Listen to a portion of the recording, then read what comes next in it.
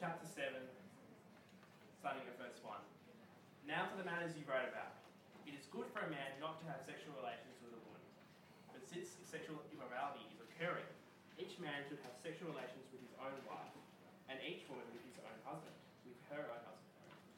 The husband should fulfill his marital duty to his wife, and likewise the wife to her husband. The wife does not have authority over her own body, but yields it to her husband. In the same way, the husband does not have authority over his own body, but yields it to his wife. Do not deprive each other, except perhaps by mutual consent and for a time, so that you may devote yourselves to prayer. Then come together again, so that Satan will not tempt you because of your lack of self-control. I say this as a concession, not as a command. I wish that all of you were as I am. But each of you has your own gift from God. One has this gift, another has that. Now to the unmarried and the widows, I say, it is good for them to stay unmarried as I do. But if they cannot control themselves, they should marry. For it is better to marry than to burn with passion. To the married I give this commandment, not I, but the Lord. A wife must not separate from her husband. But if she does, she must remain unmarried, but else be reconciled to her husband. And a husband must not divorce his wife. To the rest I say this, I, not the Lord. If any brother has a wife who is not a believer, and she is willing to live with him, he must not divorce her. And if a woman has a husband who is not a believer, and he is willing to live with her, she must not divorce him. For the unbelieving husband has been sanctified through his wife, and the unbelieving wife has been sanctified through her believing husband. Otherwise your children would be unclean, but as it is, they are holy. But if the unbeliever leaves, so let it be so. The brother or the sister is not bound in such circumstances. God has called us to live in peace. How do you know, wife, whether you will save your husband?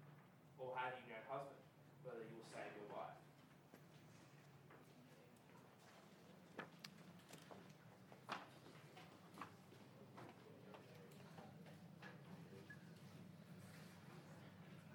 Great to see you here at the EU Public Meeting. My name's Rowan Kemp. The EU has kindly invited me to speak for 3 weeks on the topic of the ethics of dating.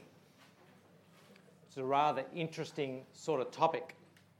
The challenge of finding a life partner these days is very tricky. We live in a Tinder swipe left, swipe right sort of culture, which seems to encourage superficiality. Casual hookups for sex are nothing remarkable. We've all heard the online dating horror stories. Maybe you've even been through a few horror stories yourself. Navigating the whole dating scene can be quite fraught with anxiety and fraught with risk. The whole dating game that our culture is playing is not always that much fun to play. Maybe you don't like the rules. Maybe you're not even sure of the goal of the game. But short of taking a vow of celibacy, or maybe asking your parents to arrange a marriage for you, or maybe going on The Bachelorette, is there really any other way of playing the game than what our culture stipulates as dating? Now, the difficulty is doubled for those who call themselves Christians, those who are committed to following the Lord Jesus. How do you hold on to Jesus' teaching about sex, namely that sex is exclusively for marriage, when our culture says sex is just a necessary stepping stone before making a commitment to somebody? The Bible is very clear the place of sex is exclusively for marriage, but how, as a Christian, do you work that out when contemporary dating culture says sex is an integral part of dating? And what about the fact that the Bible doesn't talk about dating at all? How do you work out as a Christian how to date wisely and well when the Bible doesn't even mention it? Navigating our contemporary dating culture is doubly difficult for Christians who want to take Jesus and the Bible seriously. So the aim of this 3-week series is to present to you a Christian ethical framework for thinking through the challenges of dating. Now, if you're a Christian and you're currently dating someone or thinking that you might date someone in the future, then this topic has an obvious direct relevance for you. I'm hoping that you'll find it interesting, You'll probably find some parts of what I say surprising, but I am praying that you find it helpful. But this series is not just for Christians who are dating or thinking of dating. I have a much wider audience in mind than just that. I'm hoping you'll find this series helpful if you're not currently a follower of the Lord Jesus, if you're not a Christian. I'm hoping that it will give you an insight into the Christian worldview on a topic that many of us have spent quite a lot of time thinking about. I don't expect that you'll agree with everything, but if Christianity is true, and if Jesus really is Lord, then the Christian viewpoint on any topic, including dating, should commend itself in some way as making sense, if it really is true, even if its presuppositions are quite different to your normal starting point. I hope, therefore, that this series actually gives you a little bit of a window into the Christian worldview, and that what you find there is not just curious, not just sort of interesting, but it's actually refreshing for you. That it actually resonates with your experience in some sort of way, and that it commends to you the truth about Jesus and his way of living as a human being in God's world. I'm also hoping that this series is going to be useful to you if you are a Christian who has no intention of dating. You might be a Christian who's decided for whatever reason you have no intention of dating anyone, either now or in the future, and so you might think, therefore, this topic is pretty irrelevant for you. Well, that's not true, actually, for two reasons.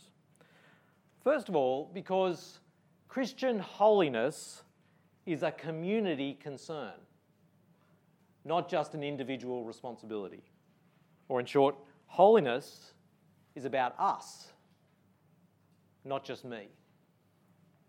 We know that God calls Christians to holy living. Holiness is the consistent expectation of the one true living God for his people.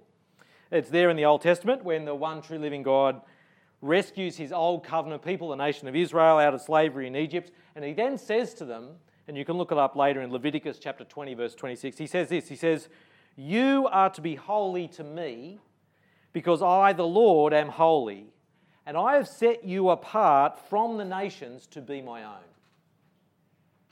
See there, the chief idea of what holiness actually means. It means being set apart for a special purpose. The one true living God is set apart from everything else that he has made. He alone is God. He's the creator, not a creation, not a creature like us. And the people of the one true living God are to be set apart from everyone else by the way they live. That idea is then carried through into the New Testament and applied to those who follow Jesus as Lord. So in 1 Peter chapter 1, verses 15 and 16, Peter writes this, "But just as the God who called you is holy, so be holy in all you do. For it is written, 'Be holy, because I am holy.'"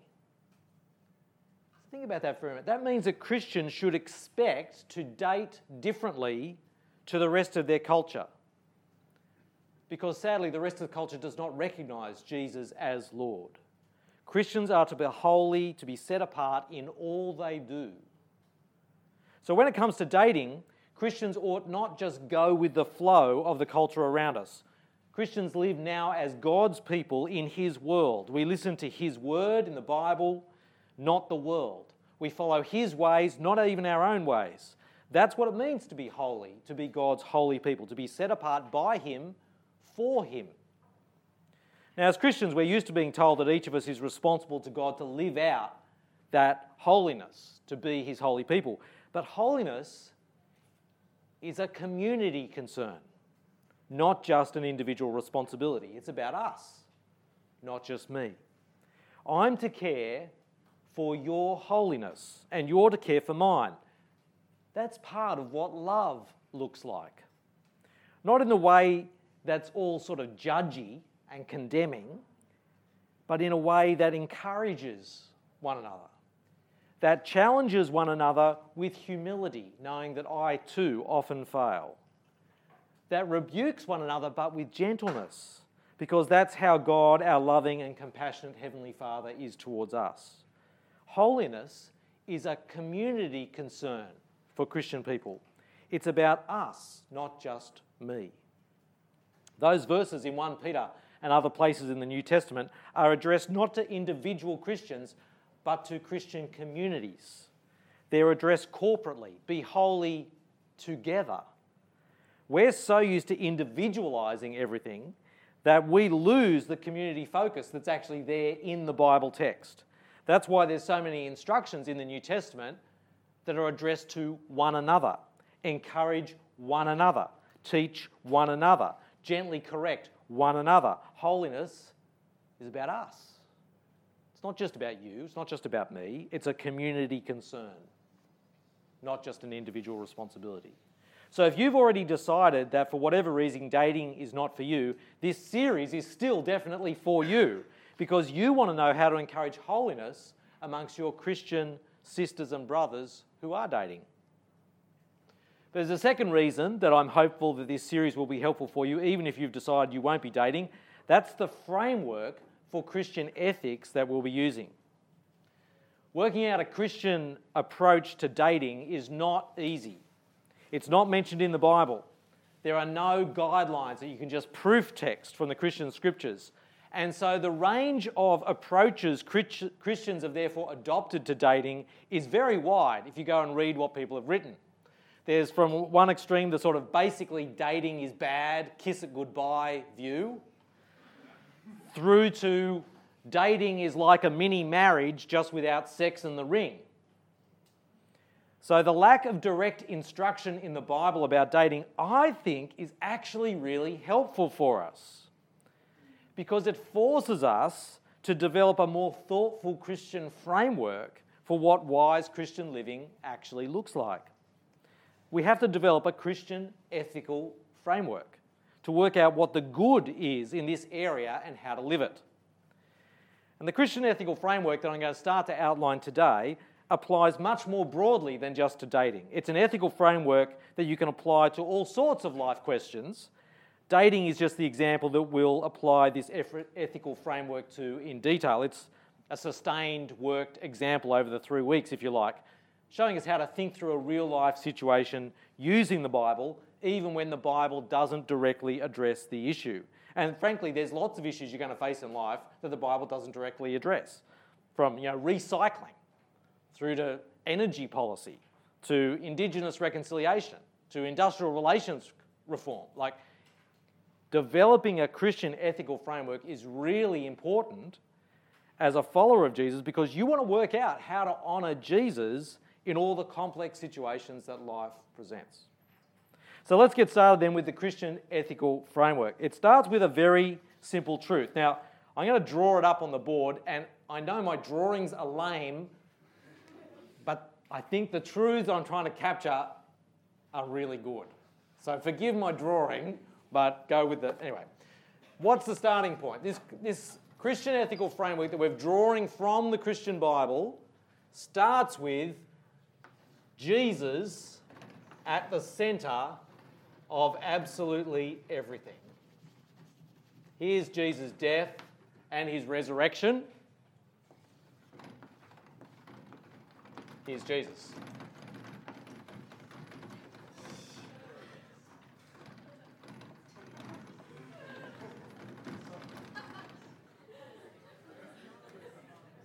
Okay. Jesus is at the centre of absolutely everything. How can I show you that from the Christian scriptures? Well, if you've got a Bible there, you might like to turn up Colossians chapter 1. Colossians chapter 1. Let me just point out to a few verses here in Colossians chapter 1, or maybe call it up on your phone, look on with a friend next to you. Colossians chapter 1, start with verses 16 and 17.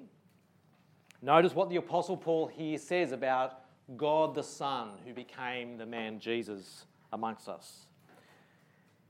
He says there, verse 16 of chapter 1, "For in him, the Son, Jesus, all things were created, things in heaven and on earth, visible and invisible, whether thrones or powers or rulers or authorities, all things have been created through him and for him. He is before all things, and in him all things hold together." Now, simple comprehension question, which even the engineers can do. What were any of... I was an engineer, I understand. What any repeated word there, repeated word or idea, I'll take any suggestion. All, thank you. Notice the incredible, universal, comprehensive statement that this is about the centrality of Jesus. All things were created in him, through him, for him. All things, we're told, hold together in him. That means you. That's talking about you. You're part of all things. So am I. That means this university. That means the trees. The wombats, as my animal of choice this week, right? The wombats. The asteroids. The amoebas. All things were created in, through, and for him, including our relationships. Even dating finds its proper place with reference to Jesus at the centre, because he's at the centre of absolutely everything. Dating is not a direct divine creation, unlike, say, adoption or marriage. Dating is a cultural human construct. But as part of a mediated creation, through us as God's image bearers, dating still finds its primary reference point with respect to Jesus, because he's at the centre of everything that is. And yet we know all things are compromised and marred at a deep level, right? Our relationships, the environment we inhabit, our society. I don't need to prove to you that everything is in some way broken and marred, because you know that. The Bible tells us that that broken experience is because of our rejection of the one true living God's word and his ways. It's what the Bible identifies as sin. But look at then, if you've still got the passage open there, look at what Paul then goes on to say in verse 20. And through him, God was pleased to reconcile to himself all things, whether things on earth or things in heaven, by making peace through his blood shed on the cross. So all things, including dating, find their ultimate redemption in Jesus and the change he initiated through his death and resurrection. In Jesus, there is forgiveness and reconciliation for all the wrongs that we have perpetrated, including all the wrongs that you and I have perpetrated against those we've been dating. There is forgiveness and reconciliation for all of those wrongs that we have perpetrated. But in Jesus, there is also ultimate comfort and healing for all the wrongs that we've endured from those we've dated. Ultimate comfort and healing is actually only ever found in Jesus and the hope he gives. But even more, in Jesus, there is the redemption of dating. What do I mean by that?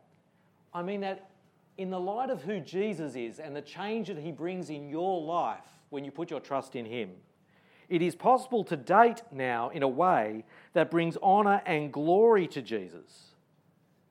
But it does mean sifting out the false wisdom of the world that has twisted our thinking on what good dating looks like. And it means embracing the wisdom that is then found in Jesus, his word and his way.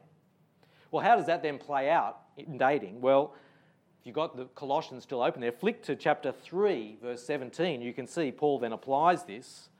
How do you live out the centrality of Jesus to absolutely everything? Here he says in chapter 3, verse 17, he says, and whatever you do in word or deed, do it all in the name of the Lord Jesus, giving thanks to God the Father through him. So if Jesus really is at the centre of all things, then it's right to do everything in the name of the Lord Jesus. Do everything in word and deed in a way that accords with who he is, in a way that reflects his word and his way, including dating. Actually, including the decision about whether to date or not. Jesus has to be at the centre of everything, including whether you even decide to date. I'll show you a place where you can see this reflected, I think. If you turn with me to 1 Corinthians chapter 7, which was a passage we had read for us a little while ago by Owen. 1 Corinthians chapter 7, Paul is not talking about dating, because dating is not mentioned in the Bible, but he's talking about marriage. But you can see a little bit of what I'm talking about here. 1 Corinthians chapter 7, but jump in later in the chapter to verse 32. Paul spent the earlier part of the chapter encouraging Christian wives and Christian husbands to care for each other. That's part of what being a follower of Jesus looks like if you happen to be married. You've got to care for your spouse. Your commitment to Jesus drives you to give yourself in service to the other person. But Paul thinks, given the choice, that you can do more for Jesus if you're single. Let's have a listen to what he says, 1 Corinthians chapter 7, verse 32. He says, I would like you to be free from concern. An unmarried man is concerned about the Lord's affairs, how he can please the Lord. But a married man is concerned about the affairs of this world, how he can please his wife, and his interests are divided. An unmarried woman is concerned about the Lord's affairs. Her aim is to be devoted to the Lord in both body and spirit. But a married woman is concerned about the affairs of this world, how she can please her husband. I'm saying this for your own good, not to restrict you, but that you may live in a right way in undivided devotion to the Lord. If anyone thinks he is acting improperly towards the woman he is engaged to, and if she is getting along in years and he feels he ought to marry, he should do as he wants. He's not sinning. They should get married. But the man who's settled the matter in his own mind, who is under no compulsion, but has control over his own will, and who has made up his mind not to marry the woman, this man also does the right thing. So then he who marries the woman does right, but he who does not marry does even better. So you can see there, Paul thinks given the choice, you can do more for Jesus if you're single. And the decision to pursue marriage or not is ultimately about Jesus. Commitment to Jesus is front and centre for everyone, whether single or married. If you want to just be free of other concerns and use that freedom for Jesus, then choose not to get married. But if you do choose to get married, it's not that you're less devoted to Jesus. It's that your devotion to Jesus is now going to take a particular shape. You're voluntarily giving up some of the freedoms you would have as an unmarried person to serve Jesus in order to serve this person who you're making marriage to. But Jesus is at the front of both those decisions. Do you see what I'm saying? Jesus is at the front of both those decisions. If you do commit to marry somebody, then yes, you are choosing to limit your freedom. You can't just do whatever you want for Jesus anymore. If you want to say, I want to stay single so I can do more for Jesus, but then you have sex with your boyfriend or girlfriend, Paul here would be very clear in his advice.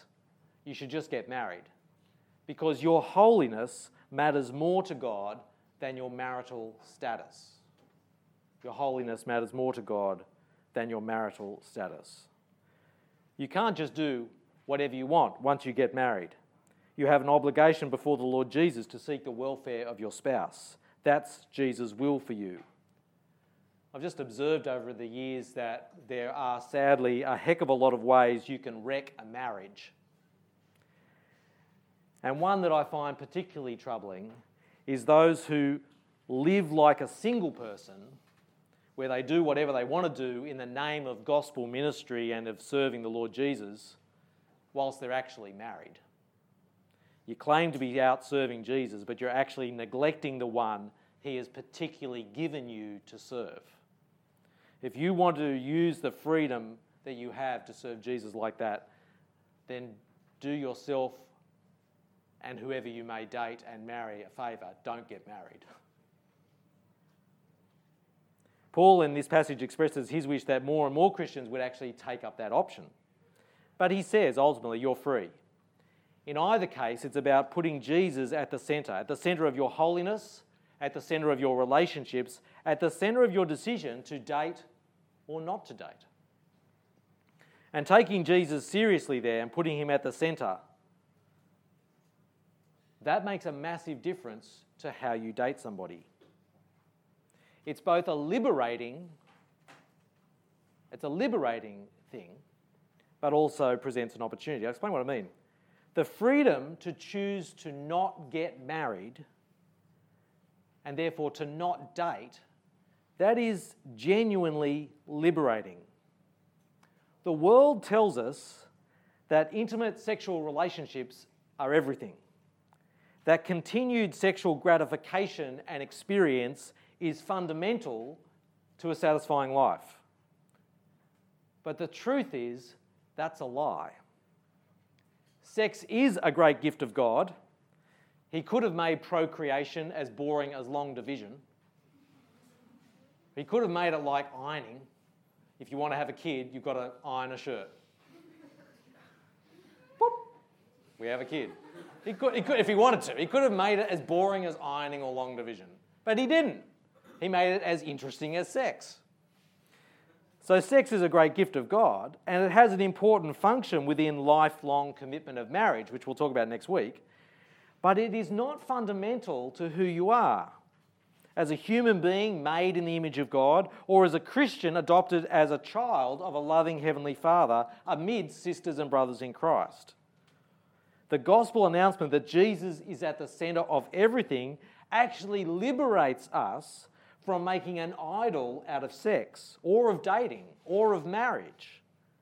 The gospel that Jesus is Lord frees us to live as a single person in secure devotion to Jesus amidst a family of sisters and brothers in Christ.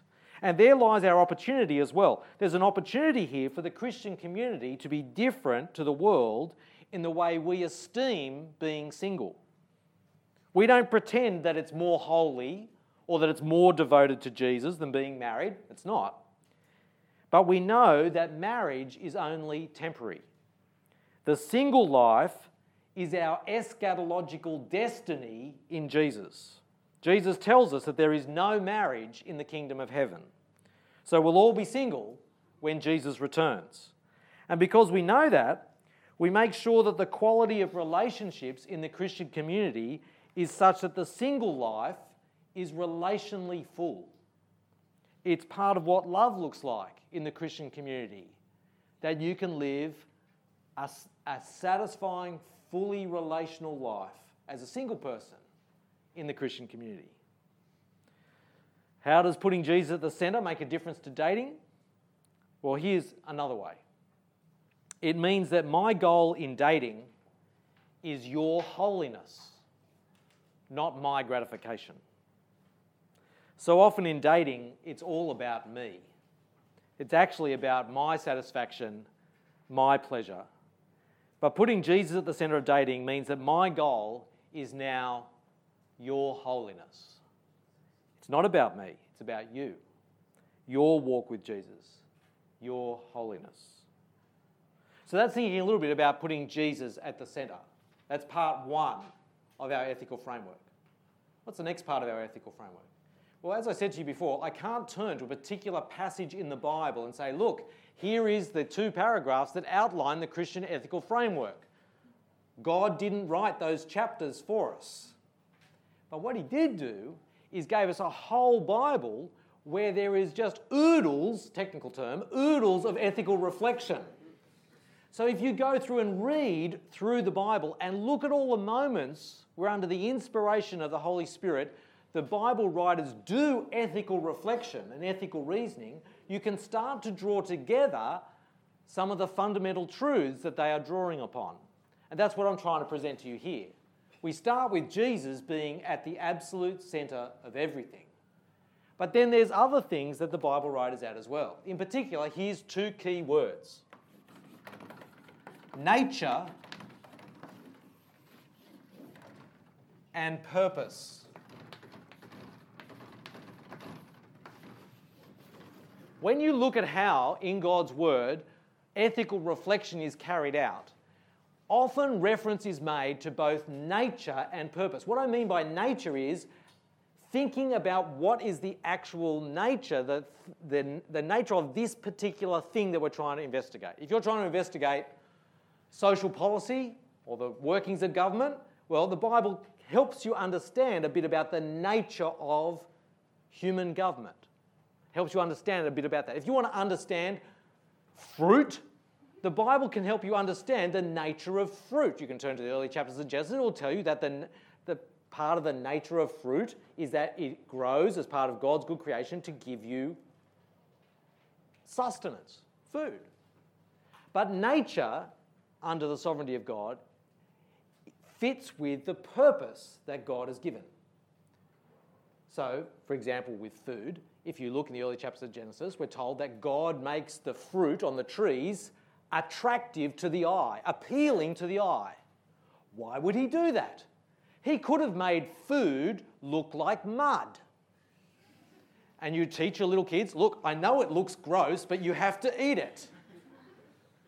But no, he made food look attractive to the human eye. Why? So you might want to take it and eat it. Nature and purpose fit together. So what we're going to do is we have to think, in trying to think about dating, what is the nature of dating? What is its reality? And what is its purpose? Held together with Jesus at the centre. That's the challenge. Does that make sense? So let me try to explain a little bit to you. I've said to you that in the Bible, it doesn't talk about dating. That's true. It does talk, though, about many human relationships. In particular, it talks about being siblings in Christ. Brothers and sisters, when you become a Christian, you put your faith in Jesus, you're adopted into God's family. We're sisters and brothers in Christ. How do sisters and brothers in Christ, how are they meant to relate? In absolute purity, we're told.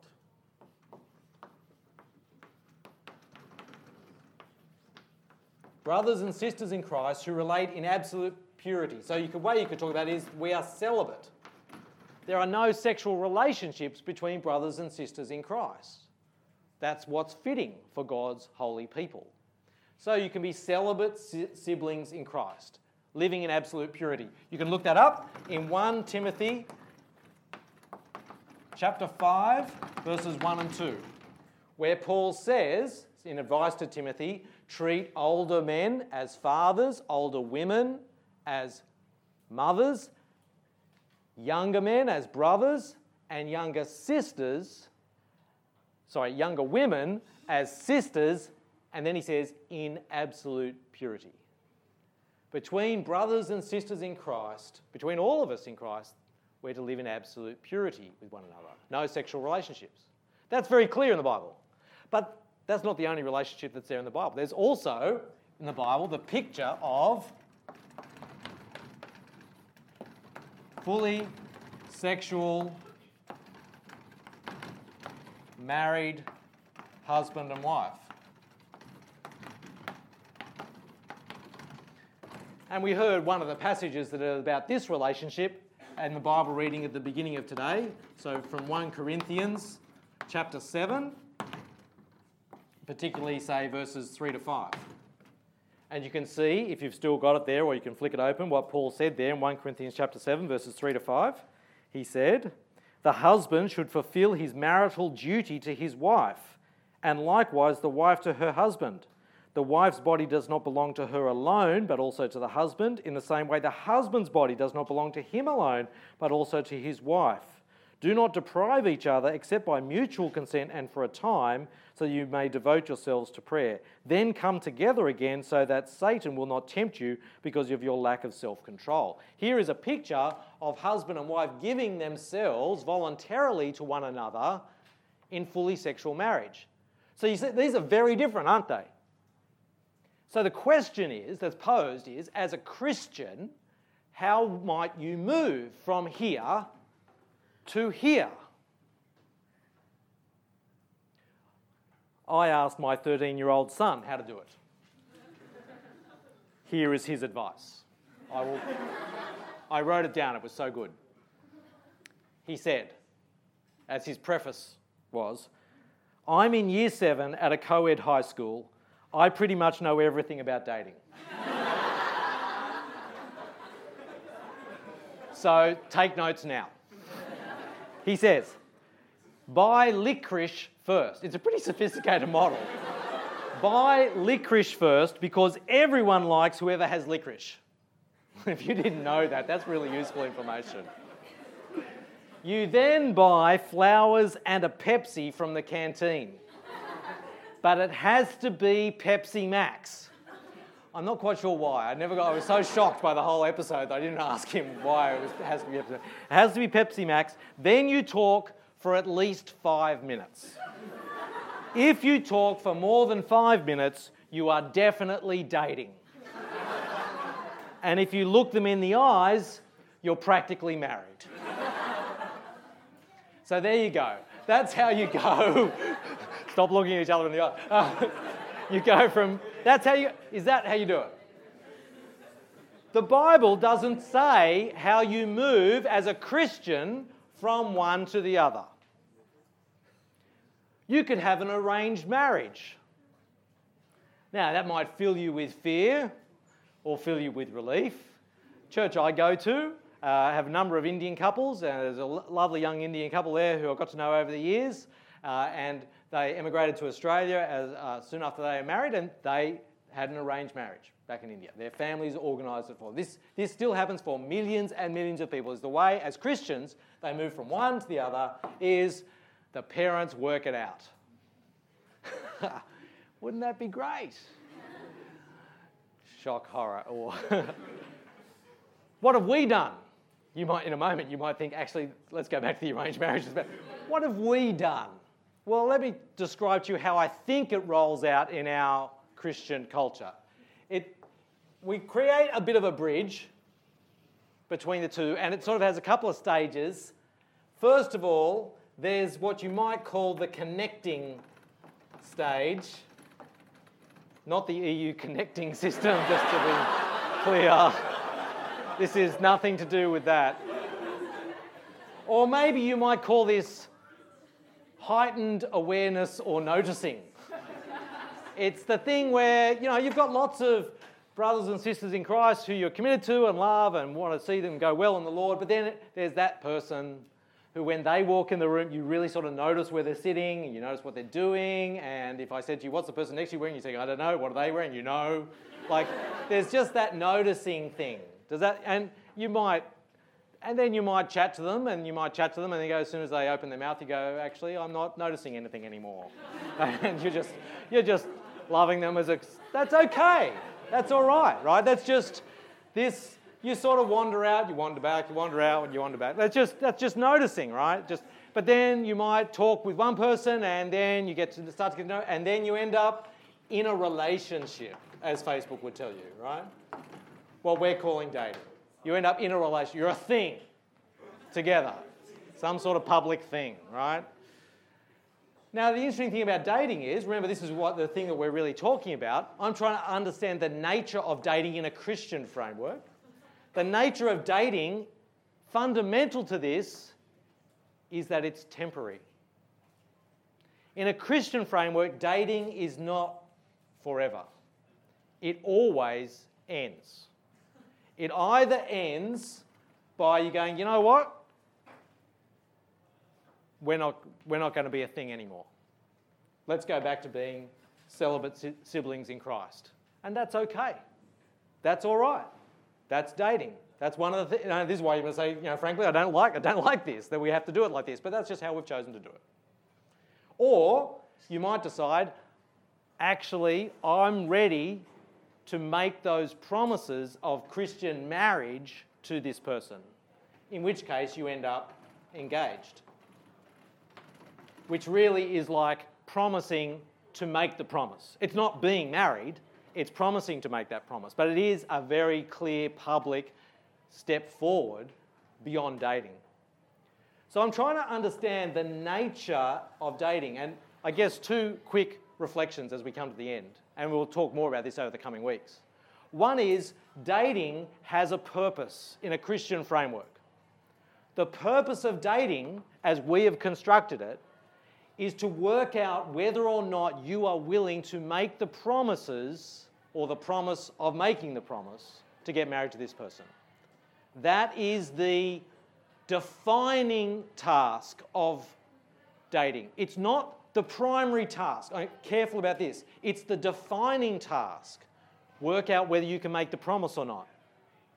It's not the primary task. What's the primary task of dating? It's to keep Jesus at the centre. The primary task is your holiness, their holiness.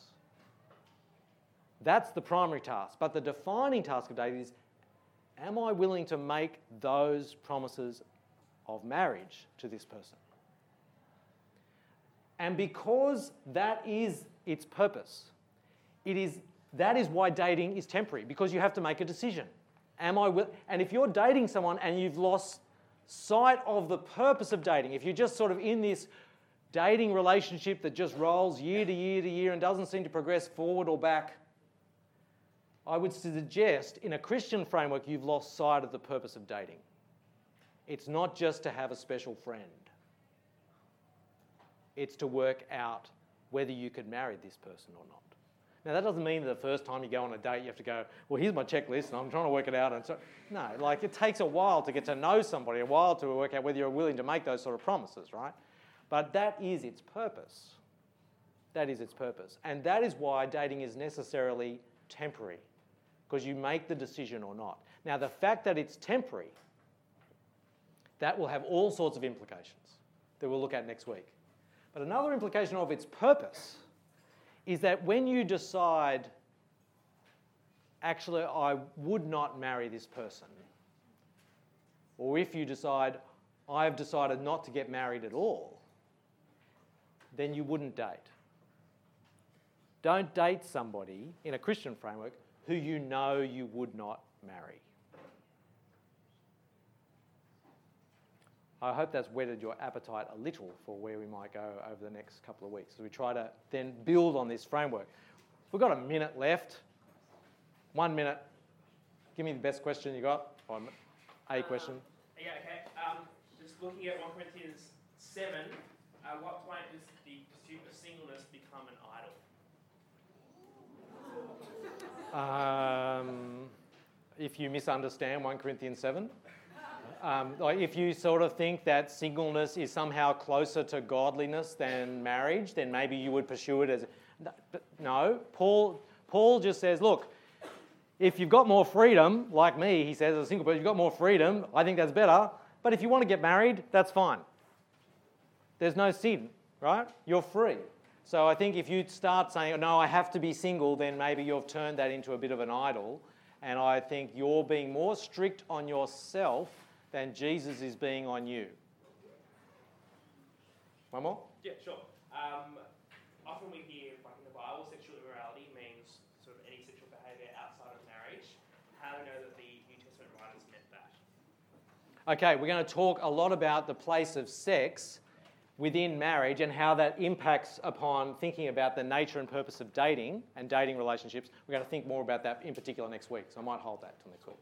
Do you want to just wrap up for us? Yeah. I'll be hanging around for a bit if you want to come and ask me some questions. Cool. Friends, I'm going to pray and then we'll get up to tea. Father God, we give you great thanks that Jesus is the centre of all things. Through him, all things are made, and that he is the centre of dating. And we thank you for the gift of marriage. And Father, we just ask that you'll help us to serve you in all things, whether that be our academic careers, our relationships with each other and with our closer people. And we thank you for all the things that you give us. Amen. Again, I invite you to come back next week for our second week on the ethics of dating. Please join us after